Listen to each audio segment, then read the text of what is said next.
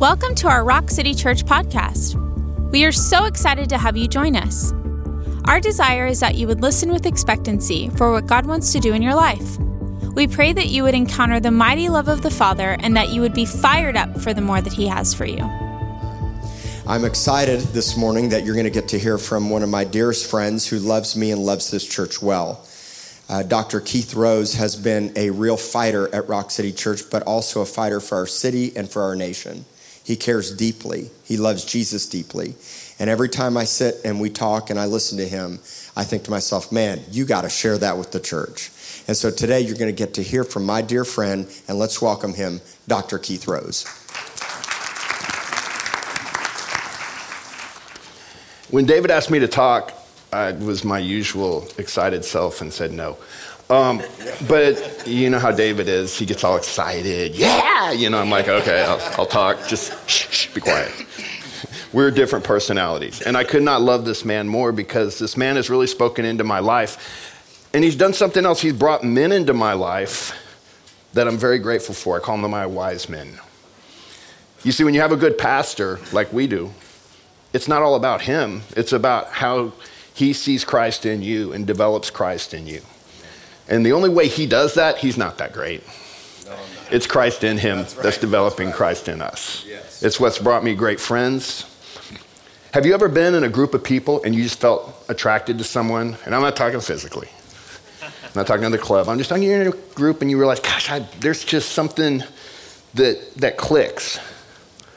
I've just experienced this phenomenon in the past several years because I became a dead man walking.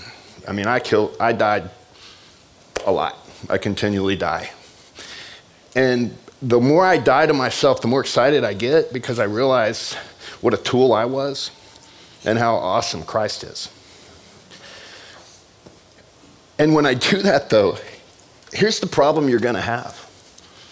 And there are going to be times when you die to yourself and you really want to see through Christ's eyes that you're going to see through Christ's eyes and you may not like what you see. You may see suffering. You may see tragedy. You may see joy. The difference is you won't be overwhelmed by any of it. You may have a burden to move, but it's not going to take your breath away. And I think a lot of us need to go to a funeral of ourselves. And it's a hard concept. And I was talking to Prophet Kevin, and you guys know Prophet Kevin, and I'm trying to explain my bizarre thought process to him. And he's like, stop, make it simple. Big letters. And I'm like, okay, so I have to go back. He was like, make it simple. Don't overwhelm people. And I'm like, okay. And as I did that, I just realized there's experiences in my life that might make some sense to you today. There's a lot of things in the Bible that will make sense to you today, but it won't make sense to you if you look at it through your own eyes. I sat in the church for 43 years, most Sundays, and learned nothing. Less than nothing. I heard wonderful sermons. I heard amazing sermons. My father is a rock star minister. Not rock star as like he's got the big mega church and the shiny teeth thing. But he's just a great minister. He loves the Lord. And you know what? His teaching is lived out in his life every day with my mom. I saw it. And I was blind. I was blind because I was alive. Me. Just ask me. I'll be glad to tell you. And it drove my whole life. I knew who Jesus was. Who saw Talladega Nights? And I'm sorry, do I go to hell for saying that movie in church? Okay. He talks about little baby Jesus. He's praying, dear little Jesus, little 7-pound, 6-ounce, little baby Jesus. And the world wants us to see little baby Jesus. We as a church have changed Jesus from Christ incarnate, the atonement, the Son of God, to a snow globe. Look at little Jesus. It's Christmas. Put Jesus on the manger. Oh, little Jesus. Thank you, Jesus. Oh, Jesus. Thank you, Jesus. I mean, our lives are either thank you or God help me. And there's nothing in between. Now, I grew up amazing house. Not a lot of money, tons of love. I didn't know we didn't have money because my parents loved me. They loved me enough not to give me everything I asked for. And pretty much they loved me enough not to give me anything I asked for.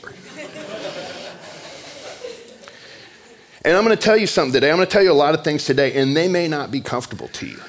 My dad told me a lot of things growing up I did not like. And I thank God he told them to me.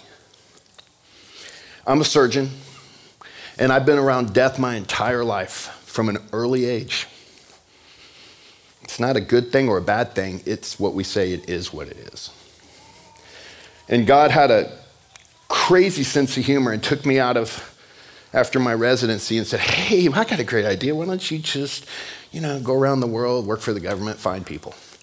Now, God didn't say that to me. I said that to me. The government said that to me. Now, I was a Christian, okay? I was saved. I made the conscious decision. I knew who God was. The only problem is I also knew who I was. And me was a lot, You're going to, look, the law that God gives us, there's only two ways to deal with it. You're either going to follow yourself or you're going to follow Christ. There's no other way. That's right. It's like the law of economics. You can't give anything to someone that you don't take from another person. It's just the laws. There are certain laws in physics. What goes up must come down, most of the time unless you're in space. But these are immutable laws. But this law I want to talk to you about today, about Christ realization, is if you realize who Christ is, and more importantly, who you're not, and when I mean who you're not, you got to die. And I'm going to be candid with you, it sucks at first. Because you kind of want to go, I died, I didn't die, I died, I didn't die. You really can't do that. Like I started out, I was trained at Parkland Hospital. I did my general surgery and my plastic surgery there. But when I was a general surgery resident, back in the day in 1992, Parkland Hospital was one of the primary trauma hubs in the world. My first night as a doctor day 3, right? I had my MD for 3 days. I show up, and the first night I'm on call is a Saturday night, July 3rd, Parkland Hospital. And one of the residents, the very first day when they were here's our resident orientation. Chief resident walks in. We didn't have staff. Staff were taking care of rats or something. And the chief resident walks in and he goes, listen up, see one, do one, teach one. Now get to work. That was our whole orientation. That was Parkland Hospital. Because the lines were long where the burgers were free. It was the county hospital in Dallas, and we were busy. And so that first night, I had 26 gunshot wounds come in that I was on call. I was covered. There wasn't a part of me that didn't have blood on it. There were no universal precautions back then. Okay? They were just all hands on deck. There probably were. We were just too tired to care. And I remember one guy coming in, and he was a wild man. He had previous trauma laparotomy scars. When we do a trauma zipper, it means we cut you from stem to stern, we roll your bowel, we fix all the gunshot wounds, we put you back together, give you colostomy, whatever, you go back to life. This guy was a repeat customer. He was a frequent flyer. And he came in, he had tats up his arms, down his arms, he had the tears, he had the spider webs. I mean, this guy was closest thing to MS-13 you'd ever see. And he was threatening everybody in the hospital. They brought him in, handcuffed to the stretcher. Cops are busy too, they just leave. Tell you how bad Parkland was. We had 2 shootings in the ER while I was there as a resident my first 2 years. And they had metal detectors. These shootings happened when they took the cop's gun in the ER. So it's a pretty rough place. So this guy's he's spitting at everyone. Problem is, he's bleeding to death. And the nurses are like, they don't pay me enough for this. I'm not going in there. He's telling everyone he's going to kill them and stuff. And I'm the intern on trauma hall. Now, the 3rd year ran the service, but we had a 5th year. He was like our staff. And my 5th year, and the names will be changed to protect the innocent, is a guy called Big Mike. He was a former football player at the University of Miami. Now, I had played at Baylor. So Mike and I had kind of a connection. He was a big guy. He was bigger than me. He was 6'6". And I called Big Mike. I said, Big Mike, I got this guy down here on the stretcher. I need your help. He's like, okay, Keith, I'll be down there in just a second. Big Mike came from Cuba.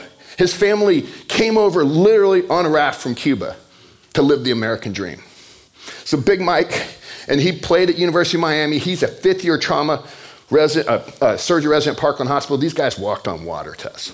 I mean, they had seen everything. So in my little eyes, Big Mike was kind of like the surgical guide of Parkland Hospital. And Big Mike comes down, and first of all, I feel terrible because you never want to wake your fifth year up. I mean, it's a sign of weakness, and I go, Big Mike, I'm sorry, I don't know what to do. This guy won't let anyone near him. I'm afraid he's going to bleed to death. And he goes, it's okay, Keith, I've seen this before, no problem. So Big Mike walks in, and the guy's impressive. But this guy on the thing's big too, and he's cussing and yelling at him. He's chained to the stretcher. Mike doesn't even notice him. He just walks around behind the stretcher, goes to what we call the crash cart. And he gets a vial out, draws up some medicine in it, comes in behind the guy, grabs his IV, because paramedics had started one, and injected this substance. This substance is called succinylcholine. It's a paralytic. It acts in 30 seconds. And in 30 seconds, your whole body doesn't move. But your mind does. You understand everything. You can do nothing about it. Muscles are important for breathing. So he hits this guy. He walks over and he goes, okay, watch this. And Mike was colorful. I'm not going to use the language. Watch this guy. He didn't say that. He goes, watch. He's going to shake. And then you shake, you fasciculate when it works. He goes, now look, he can't move. And Mike walks up and he goes, Keith, come here. You'll see this guy? Bad life choices. And this is a Hispanic guy. You go, his dark, but he's turning a pretty cool shade of blue. I think he looks like a Smurf. And I'm like, oh my gosh.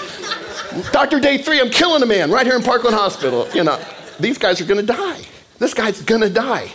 And Mike watches him, and this guy looked like he went from Smurf to almost like purple. And I'm thinking, oh, Lord, please. And I'm praying now because it's that, oh, Jesus moment. Jesus, please don't let this guy die. Please don't let this guy die. God's probably laughing, going, oh, really? You're going to talk to me now? And so then Mike walks over, gets the ambu bag, hooks it up to oxygen, puts it on this guy's mouth and breathes for him. And he pinks up. And he leans down into this guy's ear and he says, people die in Parkland every day and no one cares. He turned to me and goes, bag him up. This stuff wears off in 5 minutes. He's going to be the best patient you ever had. And he was the best patient we ever had.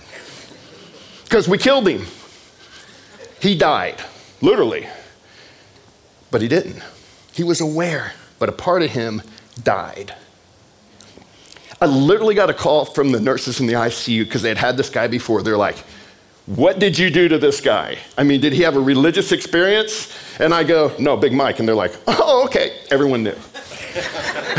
Big Mike was like the succinylcholine god of the Parkland Hospital. But this guy he actually tasted death. And he knew it didn't matter. And it changed him. And I'm going to tell you, if you die to yourself, it's the only way you're going to see God. You're not going to see him anywhere else. God's not a snow globe. And in the church right now, God's not that cool package. Anyone with kids knows day before Christmas Eve, you're putting stuff together. The package is 10 times more complicated than the actual thing. You dig through this amazing package and you get to the gift, whatever. I mean, you get a little set of earbuds. It's the coolest packaging you've ever seen. We've become that as the church. We're packaging everything so cool. This is the best ever. And we get in there, earbuds. Because we're not dying to ourselves. Think about this. We live in a country that is founded on Judeo-Christian principles. Read about it. Understand it. The Bible says, do not forsake the meetings of yourself. They use the word ecclesia in Greek. The word ecclesia in Greek is a meeting place. Look it up. But not any meeting place. It is the public meeting place where everyone gathered for political discussion. And Christ says, and God said, do not forsake the meeting of yourself, ecclesia. And here in the United States of America, we as a church have moved out of the meeting place and into these beautiful buildings, these great packages. Alive to us, but a lot of times dead to Christ. And he can't use you. You're useless. You're a guy flopping on a table that I'll just paralyze to get him to behave. And Satan knows that. He'll let us have our beautiful churches. He will let us have a mega church. He'll let us have a small church. He'll let us have any church we want, as long as we stay in our lane. Why is it right now that the United States of America, we're sending missionaries around the world to tell people about Christ, when in our own nation, we kill 90 million babies a year?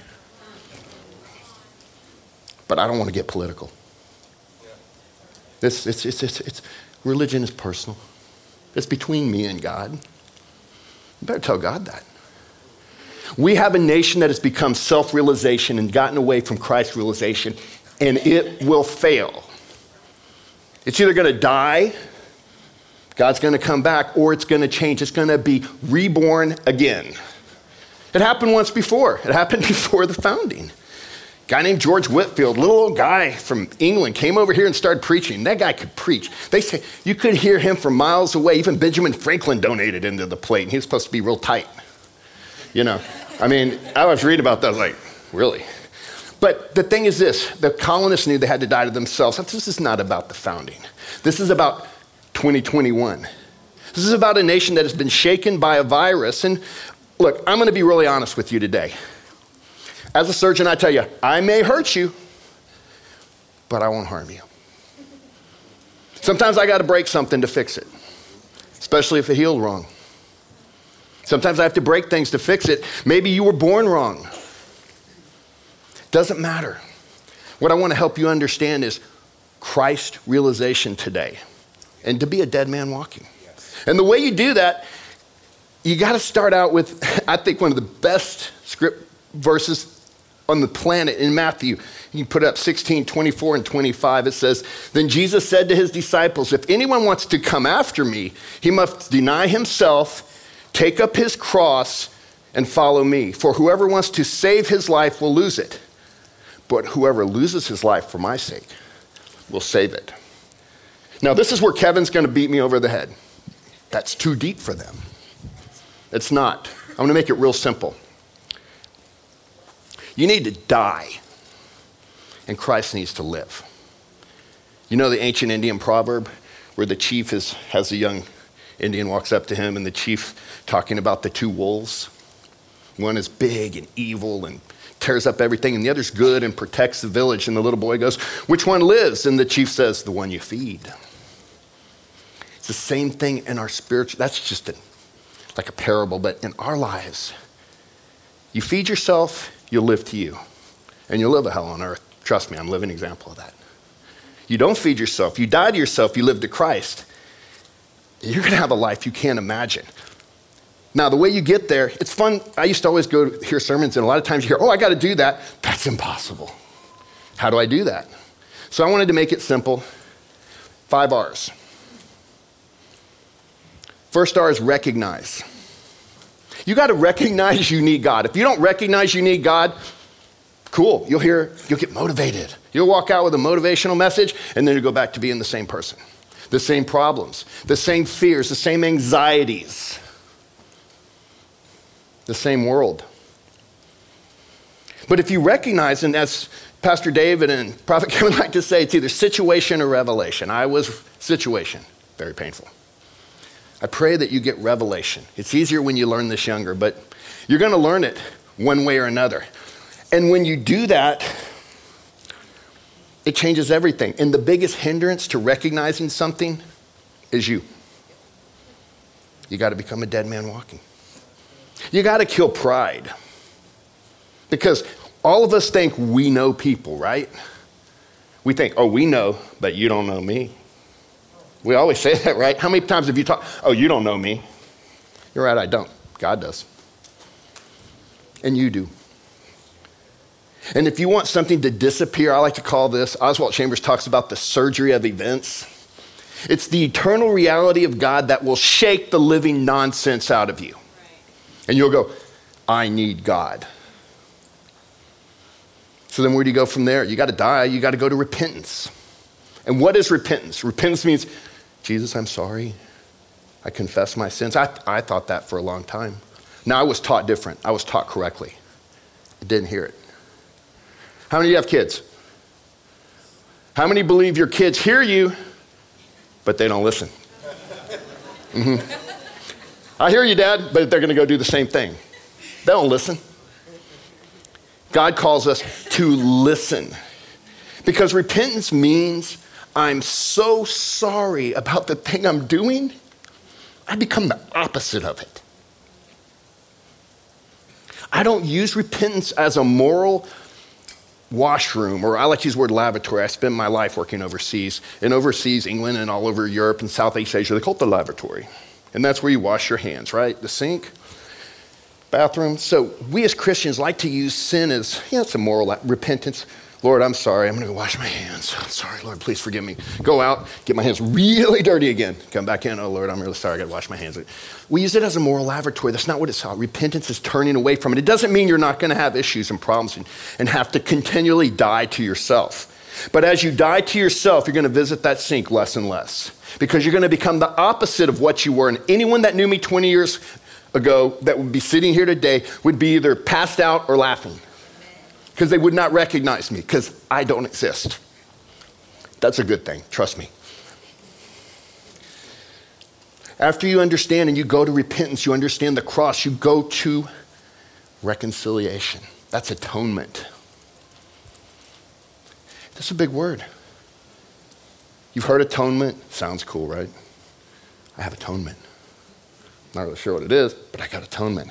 Let me just say, the word is simple. If you want to go to the Webster Dictionary, it says it's amends or reparation made for an injury or wrong. And then secondarily, it says an individual's reconciliation with God by means of repentance and confession for one's transgressions. What atonement is, make it simple, it's the cross. It was an even trade. The Son of God for us, born in sin. And what do I do with that? What do I do with that atonement? I mean, do I just look at the cross and think, it's a cross. I wear one around my neck, got one on my license plate, put it on my back. What does the cross mean to you? Because all of heaven is interested in the cross of Christ. All of hell is terrified of it. Yet, here, as men, we more or less just ignore its meaning and make it a symbol. And I'm here to tell you the cross is not a symbol. If you're going to be a dead man walking, you're going to understand what the cross is. The cross is a reality. It's real. It's the only reason I'm here today, and probably the only reason a lot of people are here today if you knew my past.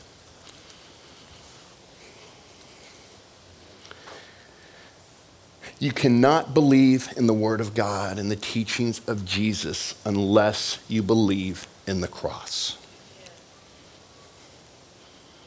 They coexist. They're not individual. You've heard about the Sermon on the Mount. Blessed is he that does this and does that. And I got to tell you, when I would hear that as a young man, I had a little issue with it. I had an issue when I was an older man because my job was to find people. It was either the best day of your life or the last day of your life, depending on who you were. And so when I read the Beatitudes, I couldn't live up to that because I was alive to me and dead to Christ. But the teachings of Christ were not a set of ideals. They were a statement of how I should live. And the Sermon on the Mount, you're either going to understand it or you won't. Because if you think it's just a good idea, you can't live up to it. Because I thought, Sermon on the Mount, that's awesome. Not for me, because you don't know me. But if Christ was simply just a teacher, and he gave you the Sermon on your Mount, I'm just increasing your capacity for a hell on earth. Because you can't live up to that. It's a simple thing. You can't live up to any of the teachings of Christ. But he can. In you. The world's changed. It's changed in a year and a half.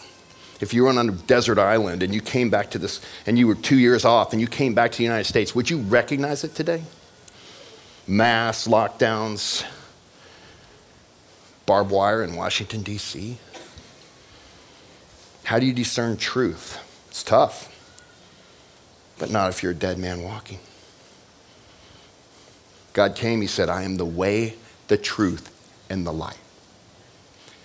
That truth that lives in you is Christ, but the only way you get there is to realize who God is.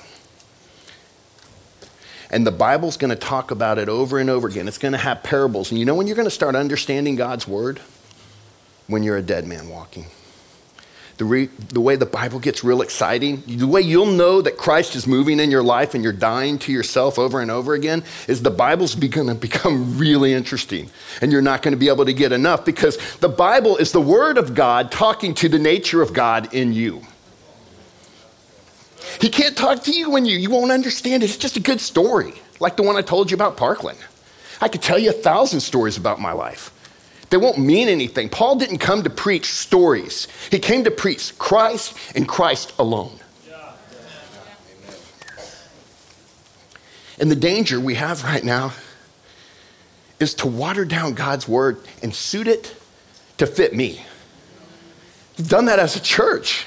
I mean, we've got these pastors, and God bless them. They're out there. They've got these big and little churches, and they come out and they do basically a spiritual TED Talk with an invitation at the end, but they're suiting God's words to fit because they don't want to lose, I've got to have attendance, right? God never fits his word to suit me. Christ in me fits me to suit his word. It's the only way to do it.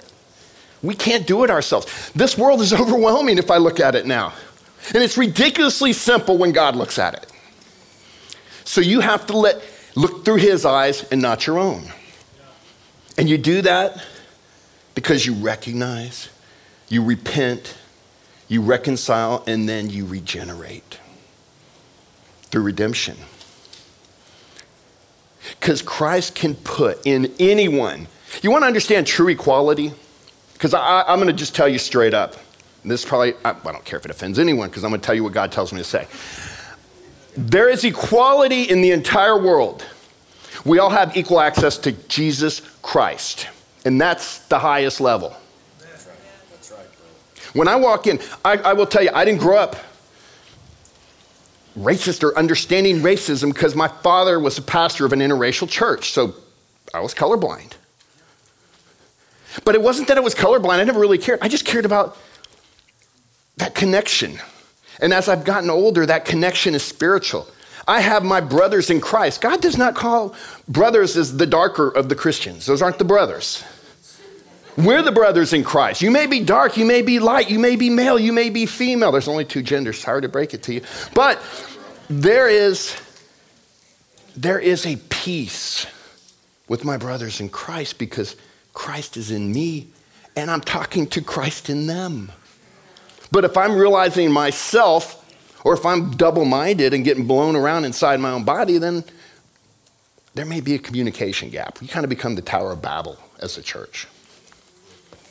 Because if you don't put, and listen, this is about the simplest way I can say this, if you don't put to death the things in your life that are not from Christ, if you don't kill them, and I know a lot about killing, then the things in your life that aren't from Christ will unequivocally put to death the things in your life that are from Christ. Because you can't serve two masters. And it's a continual process. Die, die, die. But you know what's in between the dying? Glory. Die, glory. Die, glory. It's awesome. I'm living proof of this. It is so cool watching God work. The key is you get to watch God work. He'll use you if you want to watch him work. But you won't get to take the credit for it. You just get to watch. It's much cooler to be a spectator, by the way. So we have to go through regeneration. We have to go through redemption. You'll know someone who's had redemption, who's actually has Christ in his life, because you'll see a strong family resemblance. You have kids and they go, oh, he looks just like, my son. He looks like me, or my daughter, she looks just like her mom, or whatever. As Christians, Do we look like God? Would people, if you pulled them away, go, who does he resemble to you? Does he resemble God? And let me tell you, we're not born resembling God. I'm going to break something to you. We're not good people. Who thinks we're born good? Anyone? Do you think we're born good? Because if we are, why do we have to be born again? We have to die to ourselves. And I'm sorry, it's a simple concept. Die to you and live to Christ. If we talk about God and we tell others about Jesus and we preach the right thing, but we don't live it, we're an untruth. We're hypocrites, right? We're just living in ourselves. How many of us use but theology? Oh, I like church, but you don't know what they did to me. Or, oh, I believe in Jesus. I know he died for me. I'm a Christian, but you don't know me. Anyone that uses but theology kind of ends up being a spiritual ass. I don't know if I can say that, but it just kind of feels that way. Because I was the king of but theology, not in a good way. Oh, I believe in God, but I have a mission. I'm doing this for the greater good. Whose greater good? Mine or the kingdom? We tend to cloak our actions in our desires instead of our purpose. If you're in your purpose, I will tell you something. Big secret that you will come to understand if you follow Christ and die to yourself. His purpose is your wildest desire. He programmed you that way. And he will give you the desires of your heart once you are in your purpose, once you die to self and are alive to Christ. I read a lot of Oswald Chambers. I'm not going to bore you with who he is. He's a guy that's a pastor in England, but he's a pretty interesting guy. And he says, seeing is never believing. We interpret things in the light of what we believe.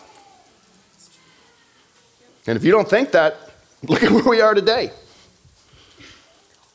We've got a schism, a chasm, a complete fracture in this nation between two groups, more or less. It's being driven. And I don't care which side of the fence you're on, because I'm on the side of the fence that says Christ and Christ alone. And Christ didn't have a D or an R by his name. The gift is for everyone. So why do we have people in ecclesia telling us that we can't love one another? And they're preaching hate, racism. Man, I got to tell you, there is something I hate. I hate sin. I hate the devil. And a lot of times that made me hate myself. And it wasn't till I started to die and became that dead man walking that Christ in me could help me do the second thing he tells us, to love others as ourselves. He's telling us to love ourselves. Love the Lord first with all your heart, and then love yourself. And a lot of us love the Lord and we hate ourselves. Now let me ask you a question. If you love Jesus with all your heart and hate yourself, Christ isn't in you. Because if you love yourself, what God's talking about is love Christ in you. Love yourself. That's who you are, Christ and Christ risen. You can love yourself. You can't love yourself from a world standpoint. You can love yourself from God's standpoint. Dead man walking. I'm dead. Christ in me. Christ says, love me. God, I love you. I love you so much that you are me now. I died to me. I gave you everything. Look, I've been in a lot of bad situations in my life. I've worked with teams, small teams. There's usually 2 to 4 of us. And the one thing you had to know about your team members are they had to take care of their responsibility. I would not go anywhere unless I knew this guy was squared away and literally would lay down his life for me. No matter what, he's going to hold his position. Because that's what a team does. If there's a vehicle, it's dismantled. We go back and we get our team members. We knew if we were in bad areas, no one was going to be left. because we would come back and get them. I want you to know something. Christ is not leaving you. You left him, and he follows you. And if you stop long enough and just, die, he'll jump right inside. And then you can love yourself. Because you're not loving you, but Christ in you. Because he makes you a new person. 2 Corinthians 4. Verse 1, it says, therefore, since we have this ministry, we have received mercy, we do not lose heart, but we have renounced the things hidden because of shame. Not walking in trickery, nor distorting the word of God, but by the open proclamation of the truth, commending ourselves to every person's conscience in the sight of God. Even if our gospel is veiled, it is veiled to those who are perishing, in whose case the God of this world has blinded the minds of the unbelieving so that they will not see the light of the gospel, the glory of Christ, who is the image of God. Now, I got to tell you, my kids love the Avengers, right? A lot of kids love superhero movies because they want to be the best. I'm totally into superheroes. Jesus Christ. I win. I'm sorry, when you get a job and you go and you give them something called the CV. My good friend John has lots of employees, hires people. It's an amazing guy. Someone goes to work for him, he looks at their CV, he wants to know what they've done, what's their experience. Do you know what God's CV is? 2 words. I am. He wins. He is. He doesn't have to say anything else. He built everything. I remember the first time I bought a restaurant, and I wasn't walking with the Lord, and I used to love when people go, oh, this is a great restaurant. Whose is this? I used to go, oh, it's mine. Oh, I want to vomit when I say that. It's just gross. But I built it. God built everything. He built this country. He built you. He built me. And the only thing he wants is to live in the thing that he built. Let him into your house. Quit living there by yourself. You're just renting. Trust me. You are not a permanent tenant. And unless you have the cornerstone, your foundation will crack and you will not make it. Christ in you.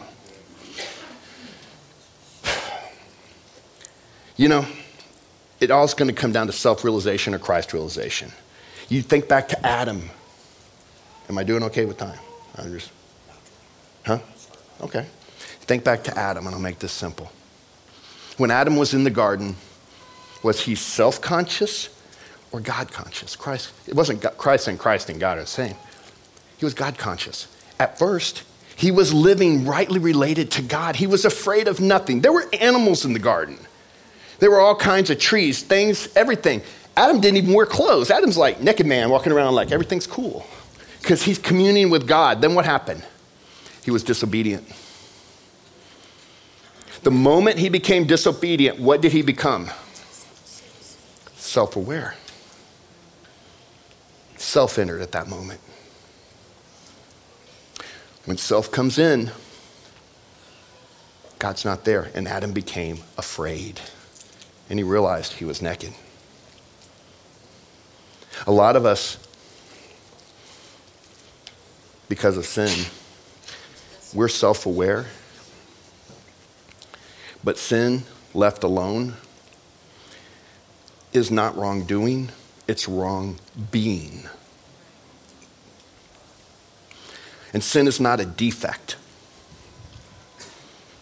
It's a defiance. You're saying, I'm not going to do that. So if you think, I know I sin, but I'm only human, sorry, not good enough. It's a defiance of God. And we detest our individual responsibility, right? We become self-conscious. And the Bible talks about all the time when we give up our self-responsibility, it's sin. And the disposition of sin severs our connection with God. And listen to this. And when that connection's severed, you don't even know you're sinning. You don't feel bad. when you don't feel God, you know you're sinning. So I would tell you, don't be self-aware today. Be Christ-aware. God didn't just die for you. He traded places. That's the atonement. So let him come inside you. Let him come in and take control. Don't make Jesus that little snow globe, the guy you talk about once a week. Make him your life. And then the craziness of this world will make a whole lot more sense. Okay. If you don't know Christ today, or I'm going to tell you something, if you do know Christ today, but you don't want to let him be the boss, I'm going to tell you something that's worse than not knowing Christ. Because you're just shacking up. If you don't know that, and you want clarity, you don't want to have anxiety, you don't want to worry, your kids are spinning out, your marriage is spinning out, you're spinning out. You're looking through the wrong eyes, you're looking through your eyes. Because what is so complicated to us, when we think nothing else can happen good or it can't be fixed, God looks at this and he says, you know what? It's ridiculously simple if you let me take it. And the only way you can do that is to die to yourself. Lord, I just thank you for this day. I thank you for every person in here, God. Lord, I just pray that people understand Christ and Christ alone. It's not a story, it's not a parable, it's not a good idea, it's life. And it's life that only we can get when we die to ourselves and are alive to you. So today I pray we do that, Lord. I pray that a lot of death is going on in this room. And at the same time, there are a lot of people being born again. In Jesus' name, amen. Thank you for listening. If you enjoyed this message, please subscribe and share it with your friends. And if you want to partner with us in what God is doing here at Rock City, you can give by visiting our website at rockcitycorpus.com/give.